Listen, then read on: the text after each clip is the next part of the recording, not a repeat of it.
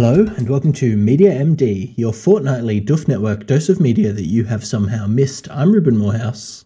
And I'm Elliot Diebold. And we are back this fortnight, Elliot, to talk about a film called Silence of the Lambs. We are indeed.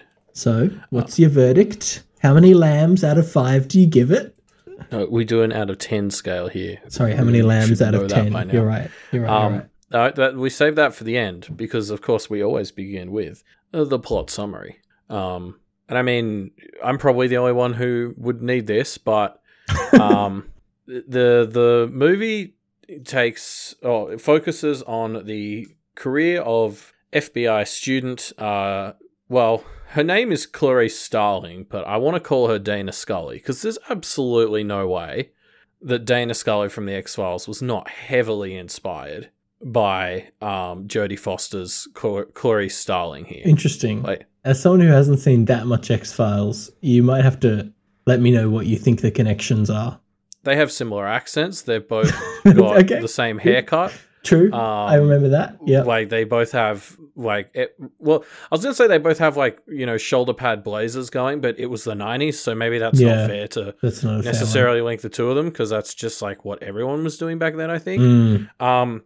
But I don't know. I think there's a lot of similarities between those two characters. Fair enough.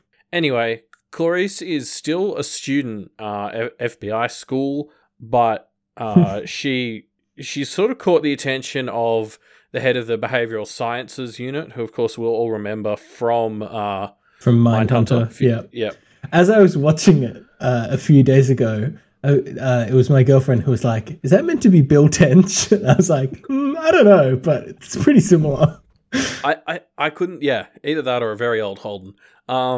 Anyway, so this guy Crawford, basically, it's a little unclear, but essentially, they're trying to track down this serial killer who's been called Buffalo Bill, who's kidnapping and skinning women. Mm-hmm. And they think that another serial killer they've captured called Hannibal, who's a cannibal, which is that's classic. That was what a batch of nominative determinism. It doesn't suit the tone of the movie at all, though. This is such a serious movie, and then just every time somebody was like Hannibal the cannibal, I just started cracking up. It does seem very silly, doesn't it? Yeah, that's the sort of thing I'd expect to see in a Spider-Man movie, not Silence of the Spy Lambs. Kids or something. Yeah, exactly. But yeah, I mean, it's probably just a thing from the books. Anyway, so they've caught this other serial killer, Hannibal, and they can't get him to talk, but they think he'll probably know something about Buffalo Bill, or just in general be able to help them with profiling. Yes, he's quite a competent psychologist. He's known for being the smart psychologist killer, I guess. Yeah, and that's such a I can see why this character would capture imagination so much, because it's such a double-edged sword for them, him being a trained psychiatrist, because he is aware enough to be resistant to any sorts of techniques, just because he knows them all. But that also allows him to be really helpful. Anyway. And I'm saying that just because I do know there's a sort of TV show that ran for a few seasons, which I think is a prequel to this movie, where it's Hannibal helping the FBI catch other serial killers in a bit of a Dexter situation, I guess.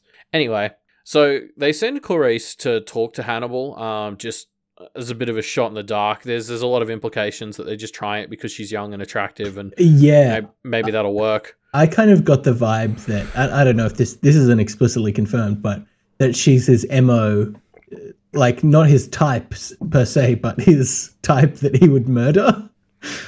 That's interesting. I got the impression he tends to murder quite indiscriminately.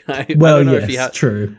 I'd be very interested to see a movie more about him, because I don't have an idea from this movie itself if he had an MO or a distinct profile himself. He just seems to like to eat people. Yeah, in fact, the few confirmed murders that he makes are all men, I think. Trying to think. Yeah. I can't think of any women he kills in the movie. Anyway, She goes and I mean the more charitable angle you could take is that Crawford is like trying to see how she can handle herself, because this is a pretty intimidating situation. She actually does pretty well. Hannibal kind of takes a liking to her. In a way that like does actually seem like he wants to take her on as an apprentice. Maybe I've been watching too much Clone Wars, but she becomes his Padawan. Yes, I'm just saying that is actually one of the more professional relationships she has in the movie. Like, especially like you can see the way Hannibal sees it. I think is much more as like he seems to genuinely sort of respect her skills a lot more than a lot of the other people she runs into. And kind of takes an interest in like psychoanalyzing her, I think, as well. Yeah, absolutely. Anyway, so those like she gets a clue from him. It becomes pretty clear he probably knows exactly who this Buffalo Bill killer is. And he gives her some clues. So they go chasing those. In the meantime, there's like lots of stuff happening where Clarice is just getting involved in this Buffalo Bill case under sort of Crawford's wing. I'm going to kind of skip over a lot of the middle, but we'll probably come back to it all a bit later. But essentially, a lot of stuff happens. Buffalo Bill ends up kidnapping the daughter of a US senator. So the things get like kicked into overdrive in terms of like how important this investigation is. And then Hannibal gets moved to someplace in the US. To some creepy big building in a cage. Yeah, they stick him in a big cage in the middle of the room. It's like, why did they have that? Why was that already there? That's the cage building where they keep people in cages, all right? No, that's fair. Anyway, like some shit goes on. He manages to escape because of a pen that he's kept like in his stomach, I guess, that he nicked from like his psychiatrist, who I think is actually the real villain of the movie. That guy is a piece of shit. Chilton, genuinely a piece of shit. Like, you can't, like he's the one who got me rooting for Hannibal to eat him, which is just like, that's how you know he's a dickhead. Like, it's so fascinating because, we'll get back to the plot later, but it's so fascinating to me because you start out seeing Hannibal as this kind of like gentlemanly serial killer, and he's charismatic enough that you kind of let your guard down a bit. And then he reveals just how horrifying of a monster he is. But then, and so you're kind of not on Team Hannibal anymore. But then by the end of the film, I guess he's just been off screen enough and Chilton is such a dick that you're kind of like, yeah, you know what, Hannibal, you go eat Dr. Chilton and that's cool with me. Yeah, it's kind of like my opinion, yeah, you're right. Like the opinion of Hannibal is sort of someone who was actually quite cultured, as he likes to, I think of himself, and then that sort of gets dismissed as you see him in action. Yeah, but Chilton's just still such a dick. That you're like, exactly. Yeah, you're like, you know what? I don't care what happens to you, Chilton. You're an asshole.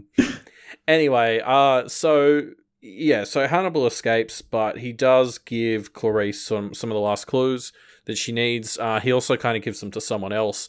And so they all head down, like all the FBI heads to this house where they think they've found the killer. And Clarice is just chasing up some like extra leads for paperwork. Yeah. Turns out the killer has like moved house and she's at the real killer's house and she figures it out. There's a scene that I absolutely hated where she is like 1v1ing him in the basement of his house. Scene. Yeah. Like it was just so tense. Like I was like, oh, I remember why I don't watch horror movies. Yep. But like it was very well done. Anyway, she ends up killing him pretty convincingly. The rest of the FBI shows up and she, gets like a well done badge. They have a party because I guess she graduates. Presumably she's going to get the job in the behavioral sciences division that she was after. Since she like single-handedly captured like one of the biggest serial killers. And then she also gets a little call from Hannibal, who has, run away to somewhere tropical. Yeah. Where he's found Chilton, and the movie just ends with him like following him. Yeah. Through a kind of street. A street, and I was just like, it's such a good ending. Yeah. So that's the plot. There we go. And briefly. So that's the end of the episode. I want to talk about. I think thinking about the ending and specifically the last line in the movie is Hannibal says to Clarice, "Anyway, I have to go. I'm having an old friend for dinner," which is such a like classic like joke, but and so it's so weird. And that's kind of the thing I want to touch on here is how this movie rides the line between things like his name being Hannibal the Cannibal, but also he's like a horrifying monster. Like it manages the tones of this quite campy character in Hannibal, but also the fact that this is a fucking terrifying, intense horror or thriller, I guess. It manages that so well. It's bizarre how it's like just a very, very well made movie, I guess. I think it works because like it's only Hannibal. Like Hannibal's the only one ever doing the silly things, and it's kind of like it just simultaneously like, you know, makes him fun, but also makes him more terrifying because like all this horrible stuff's happening, and he's still just acting as if it's the same as when he was sitting in his cell. Yeah, he's just kind of chilling out, listening to, you know, classical music or whatever. Oh God, that's one of the images I love. Is as he's escaping, he murders two corrections officers or police officers. And then before he escapes, he kind of just goes back to listening to this classical music as he's got blood around his mouth. It's the most like crazy image because he's been so dignified up until this point, and the mask slips as he literally bites someone's nose off, and then he kind of puts it back on and finishes listening to the song before he escapes.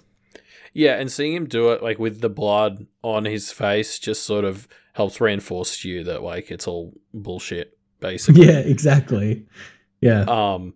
Yeah, and like he also like doesn't rush out. Like he, you know, they come in later and he's taken one of the men's bodies and like strung it up to look like an angel or something from memory. So like he's very methodical. I think my favorite sort of, you know, they spend the first like half of the movie sort of setting up how bad he is, not actually sort of showing it. And my favorite example is when they sort of talk about how he'd like bitten into the face of like a nurse or something because he'd faked like having a heart attack, and so they had a heart rate monitor on him during the whole attack, and it's like his heart rate never went above 85 as he was eating this lady, and for whatever reason that was like the bit that just really sold how crazy he was to me. Yeah, no, I feel that. Like the whole like he gets this other prisoner Miggs to kill himself. Yes, he talks him into killing himself. Yeah, and that was very much one of the like. That's a bit of a trope. It's like, you know, oh, the Machiavellian villain is so good that they can, you know, just talk someone else into doing the crazy things. Having said that, Miggs is probably not the most stable character mentally. Yeah, if you had to pick a target, to try and manipulate, it's hardly setting the bar high. Yeah, God, I love this movie so much, Elliot. It was so fun watching it again and just finding the sheer joy that in this movie. Like, okay, we've been talking about Hannibal for a long time because you can't not, because he so dominates the screen whenever he's on it. But he's in a huge part of the movie, and I really genuinely do think the rest of the movie is equally as good as the bits with Hannibal in them. Yeah, I agree. Like, there's just something about Anthony Hopkins' performance that, like, it's very captivating, isn't it? Yeah, that captures kind of the whole movie. Despite, like, I think the thing you quoted 2 weeks ago was he's only in about 16 minutes of the movie. Yes, which was funny because, like, I finished the movie and I was like, well, there's just no way that's true. And like, I know the internet agrees with you, but it just doesn't feel right. Yeah, but it is like, and when you think about it. Most of the movie is, I would say, about, you know, there's the Hannibal bits, there's about maybe a third of it that's just Clarice's kind of more mundane interactions, not high stakes interactions, and then about a third of it maybe is Buffalo Bill explicitly stuff. Yeah. So even though the plot of the movie is, you know, if you summed it up in a sentence, is an FBI student seeks the help of a serial killer to catch another serial killer, right? That's actually not that much of the movie. Like, it's maybe half the movie. I don't know. Yeah, like, that's the thing. I struggled to, like, after I finished it, say, this is a movie about X. Like, even saying it's about Clarice, even saying it's about, like, gender or sexism. Like there were so many things that are in it, but there wasn't really one thing I could say that it was about. Yeah, it's interesting. I don't know if I would call this a movie that has an explicit message. It's just a very compelling story, and that's fine, right? Like, and it has strong themes. So obviously, we can touch on the fact that one of the strongest themes, at least visually, I think it comes across a lot, is like Jodie Foster and how isolated she is as a woman in the FBI. She has one female friend who comes up a few times, but basically there's like 3 or 4 women that you ever see on screen in this movie.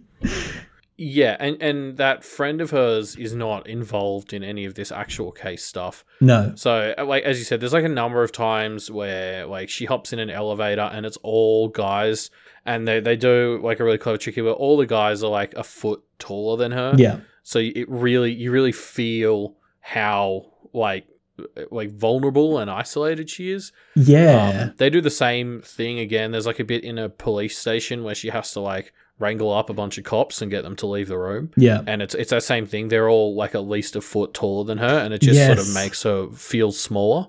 Or there's this scene where it's within that same, it's in a morgue, I think, or at a funeral home. Anyway, she's surrounded by all these other local police officers, and we just get a shot from her perspective that's like a rotation, like as she turns looking at everyone in the room, and they're all just looking down on her, like physically looking downwards towards her. It's insane. I think this movie, more than any other movie, like perfectly demonstrates the kind of casual sexism that it's not overt. Nobody ever says anything sexist to her except for Chilton. True, yes. And Crawford has one moment where he kind of half throws her under the bus to try and manipulate the chief, the police chief. But like whatever. she calls him out on it and he apologizes, which is like cool. But the amount of times where you see her like walking along or just like walking along the street or anything, and someone just looks at her and you just get this look, and it's always a bit of like you're a FBI agent. Oh, okay, kind of look. And nobody says anything, but you see this look that she gets so often, and I just kind of felt it in my heart, the frustration of how out of place she seems to everyone else for no reason. Like there's absolutely nothing there. Yeah, absolutely. Like I think it's something that you can't really not know. That was a terrible sentence. You can't not notice it. In the film, like absolutely. And, like I mean, even like Hannibal. It's weird to say even Hannibal, but like, you know, like Hannibal uses it to like he tries to make her uncomfortable with sexuality a number of times. He sort of drops that early on after he starts to seem to like turn around and start respecting her. Yes, he starts feeling that it's a bit too crude for their interactions, I suspect. Yeah, but like you kind of see again how bullshit all of that is when he talks to the senator. And like he just kind of goes off on her trying to like be crude. Yeah, so the senator's daughter has been kidnapped, and what Hannibal says to her is, they say people after amputations can still feel their limbs. Do you think when your daughter dies, you're still going to feel her suckling on your teat, basically? Yeah. Which is an insane thing to say. God, and it really, again, just demonstrates how horrifying of a person he is beneath that veneer, right? Yeah, exactly. Like, he's just this monster who kind of pretends that he's pretentious. And then, like, it's so fun when it comes out, like in like an awful way. Yeah, definitely. Yeah. And then I mean, there's like the stuff with Buffalo Bill. I don't want to get into that like specifically too much because I don't think it's aged very well. Some of the gender stuff there, but it's like structurally, I think part of why this movie works so well for me is, and you know, this comes back to me not being able to say, oh, this is about this, like, you know, it is like Hannibal is a villain / asset. Buffalo Bill is a kind of villain, but like we almost kind of alternate between focusing on Hannibal and Buffalo Bill. Yeah. And I think that's part of why this movie just kind of clicks so well, is it's actually like a great structure where they're kind of alternating between two interconnected plot lines. Like, I don't want to use the term A plot and B plot, but like, you know, they're kind of having two big villains almost, like really works in this movie. Having this not quite A plot, B plot structure. It is just like a really cool way to add a lot more to the movie, but they will work together really seamlessly, so it feels very cohesive still. Yeah, definitely. I actually think Ted Levine as Buffalo Bill is one of the unsung heroes of this film because he does so well. Like, the character is so terrifying, I guess. Yeah. Oh, yeah. Like, he's very scary. And so is his whole abode. His whole dungeon, yeah. But the iconic shots of, the Goodbye Horses song when he's dancing, or the classics like it puts the lotion in the basket type stuff. Like, yeah, which, like, side note, that's one of those funny things where I assumed that would be a much bigger part of the movie just because it's so often like referenced in pop culture. So that's like one of those things where it's one tiny little scene that like seemed like it was going to be much more to me, but was just something everyone clearly latched onto as an isolated thing. I think just so many parts of this movie are so captivating that you can't help but like turn them into memes, I guess. Yeah, probably. Like, I can see why there are Hannibal TV shows. I think there's sequel movies. They're prequels, actually. Oh, okay. I think. They made like 3 prequels. So I think the Silence of the Lambs book is actually the 2nd or 3rd book in the series, but it was adapted without the other ones. And then they, I guess, went back and did the earlier ones. I'm not really sure, but... I mean, that makes sense. This seemed like a fine jumping off point.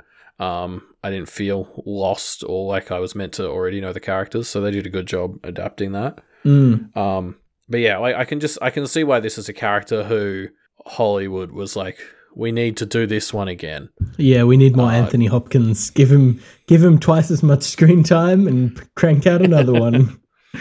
Yeah, although it's interesting, because I saw one of the other movies is just called Hannibal. Yes. And it's like, if it's just about Hannibal and or Clarice / Crawford, like, I'm honestly less interested in that. Like, I think the angle of having him not quite be the villain in this movie was part of the brilliance. And like, I'd be more interested in, and my sister's been on me for years to start watching the Hannibal TV show. Where he's kind of like an undercover serial killer. Like I think it's more interesting to see him not be the villain serial killer, but be a kind of, well, not a hero or anti-hero side serial killer, but like a serial killer who's not the focus of everyone's attention. Yes, I agree with you. I think that's why he works. I think he's a bit too Machiavellian to work as a like lead villain, because he falls into that same thing where it kind of feels like in order to portray him the same way that he's portrayed in this film, he basically needs to be thinking 40 steps ahead, and that's just kind of unsatisfying, I feel like. Yeah, it's a very hard thing to pull off in a story in a satisfying way. Yeah. Like, even I love Law Abiding Citizen, but even it sort of barely manages to pull off that kind of, genius mastermind 20 steps ahead constantly type thing. Yeah, definitely. Yeah, which definitely is kind of how he's portrayed. I mean, the escape that he makes from custody is pretty incredible. It's great, and it's so well telegraphed early on. Like, one of the rules that they establish is that you can't let him get a pen, and then we see the psychiatrist guy Chilton. drop the pen on the bed, and like Hannibal just sort of notices it, and you're like, oh, fuck. And then we get the bit where Chilton explicitly is like, where's my pen? Yeah, I laughed out loud. I forgot how overt that is, just to be like, guys, so just in case you missed it the first time, Chilton doesn't have his pen. Yeah, they try very hard to make sure you're not going to be like, where did he get this bit of a pen that he sort of vomits up later on? Yeah. And it's like, yeah, and it's great. Like, and it made it feel quite deserved. And again, of course, like, I'm glad it was Chilton who fucked up. Yeah, because, of course. Like, of course, it would have been his fault. Yeah. Yeah. So yeah, exactly. It sort of makes the whole thing feel very believable. The bit where Hannibal actually sort of like puts on the face of the other police officer to go like get taken in the ambulance. I managed to piece together just as they were opening that part on the elevator. It was like, oh fuck, that's the police officer, and the other thing's Hannibal. Like, and then he sits up in the ambulance and peels off the face. Another iconic it's a shot. Great moment. Yeah, yeah. Oh Jesus, fuck. Great movie. I mean, hopefully you can see now why it's such a classic, Elliot. Yeah, I can. Like it's aged very well. Yeah. So how many lambs out of 10? Yeah. Actually, quickly, let's talk about that, because like that was something I was waiting for the lambs to come up, and like I think the great thing about this movie is the silence of the lambs is never said. No, yes, it's always the screams of the lambs. So part of Clarice's backstory is that she ran away from a farm she was growing up on as a kid because she sort of caught the back end of a lamb slaughter and she could hear like all the screams of the lambs. Yes, which apparently sound remarkably like human child screams, just as a fun fact. I can't speak to that, but I know like mountain lions kind of sound a lot like humans, so it makes sense. Anyway, so she's been kind of running from this screaming of the lambs her whole life, and Hannibal sets up this sort of analysis of her where he says she wanted to get into law enforcement and stop serial killers so that she could stop the screaming of the lambs. Yeah. And one of the last things he says to her on the phone is, I hope those lambs have stopped screaming, Clarice, which is a great sign off, as well as just, being like, it's an indirect way to reference the name of the movie. Well, apparently in the book, the final line is like, Clarice slept in the silence of the lambs or something. And so I'm glad they took that out. I'm kind of like, that's too on the nose.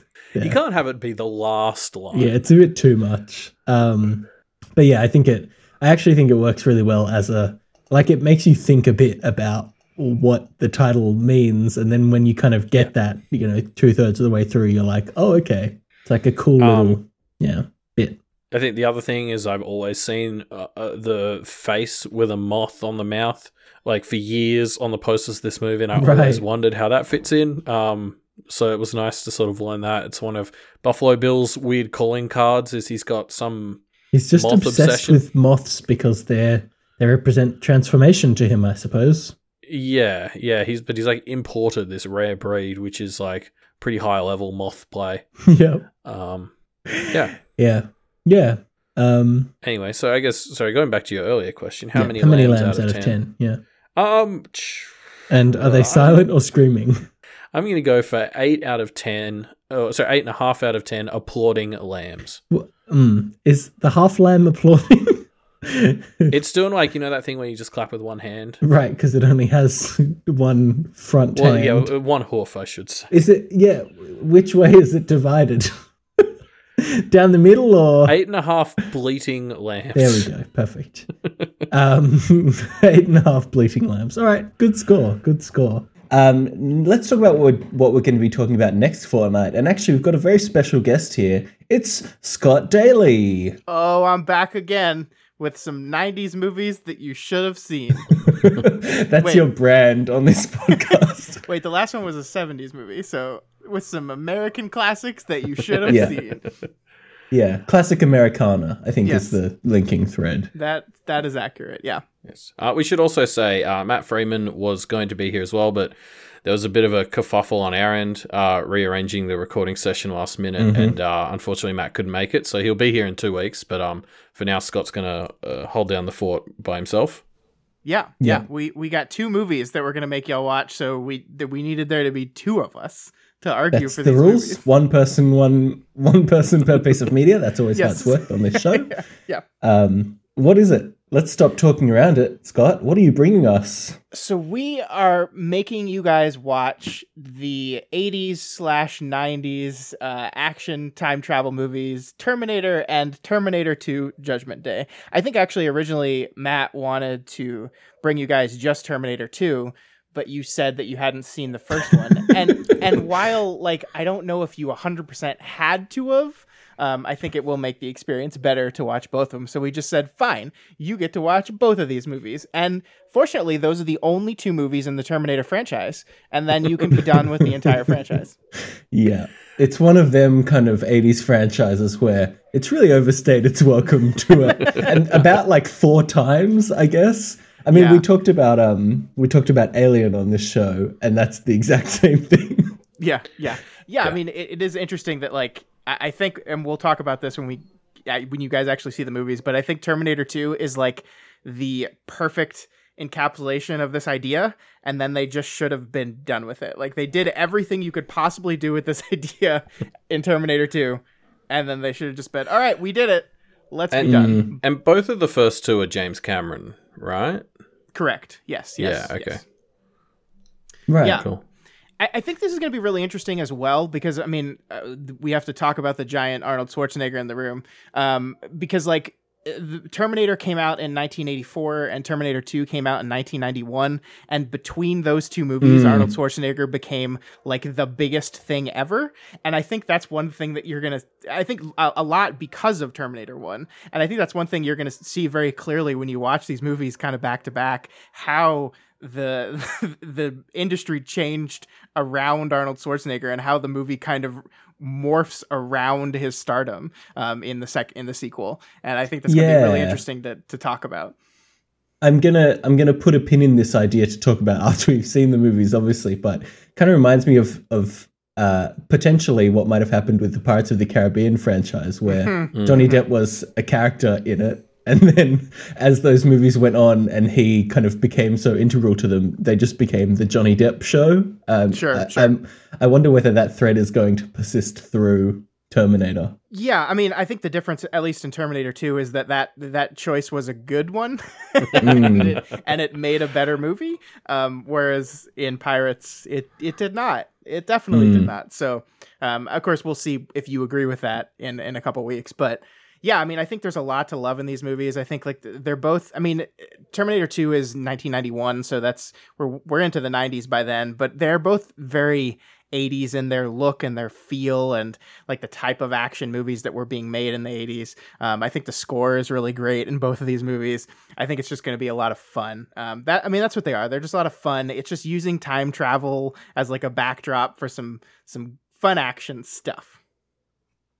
Yeah. Again, I mean, this is always the case when you come on the show, Scott. You bring a movie that we haven't seen that's kind of like, it's going to be fun to examine this movie from the perspective of, you know, I know hasta la vista, baby, and I'll be back, and he rides a motorcycle and he gives a thumbs up, and that's basically all I know about the Terminator franchise. I'm excited to see what it is besides the memes that have persisted. I think it's going to be interesting. Like, I just obviously watched Silence of the Lambs, which again was a film like I sort of thought I knew about because of pop culture, even though I hadn't seen it.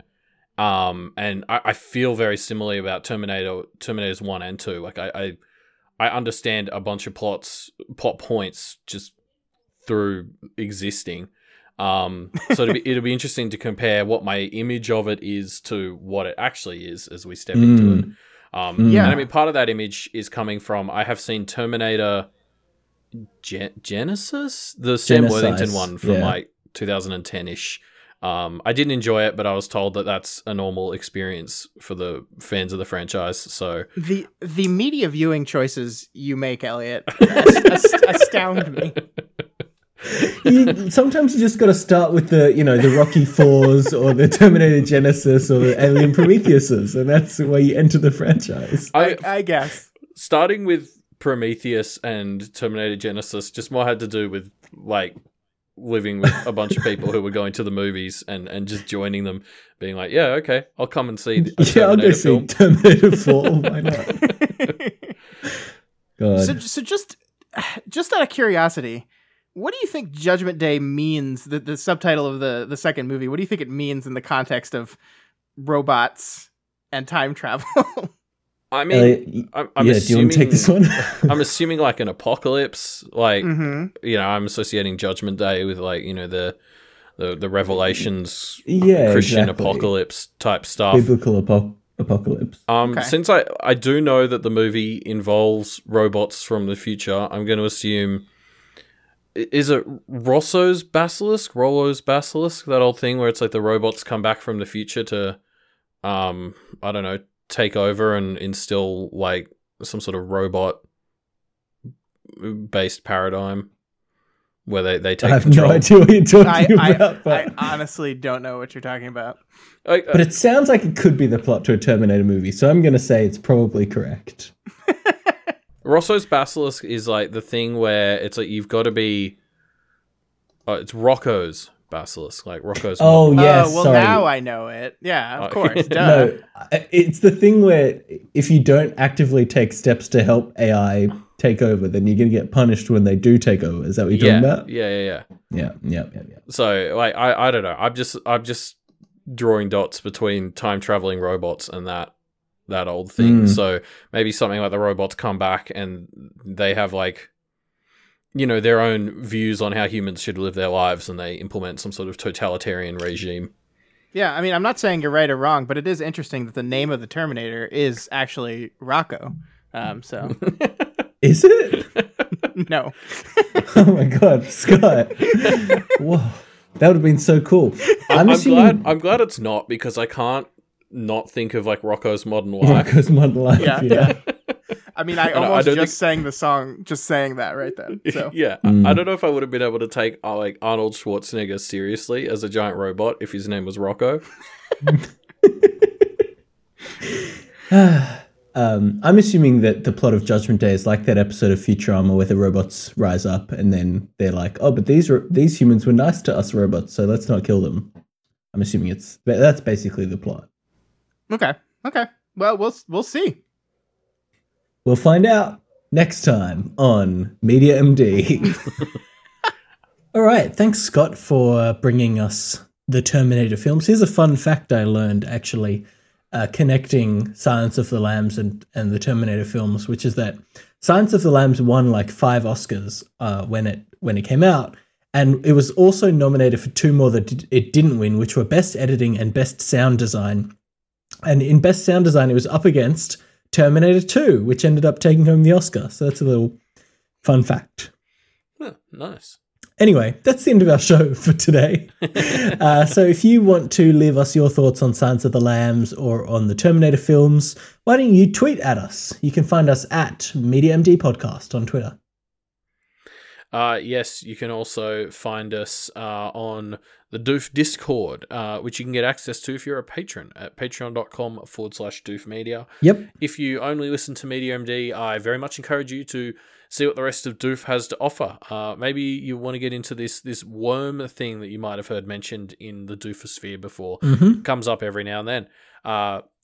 Matthias and Clarence have just launched a podcast looking into worm called Decomposing Worm, and I highly recommend it. I'm learning a lot from listening to it. Yeah, definitely. It's a great show.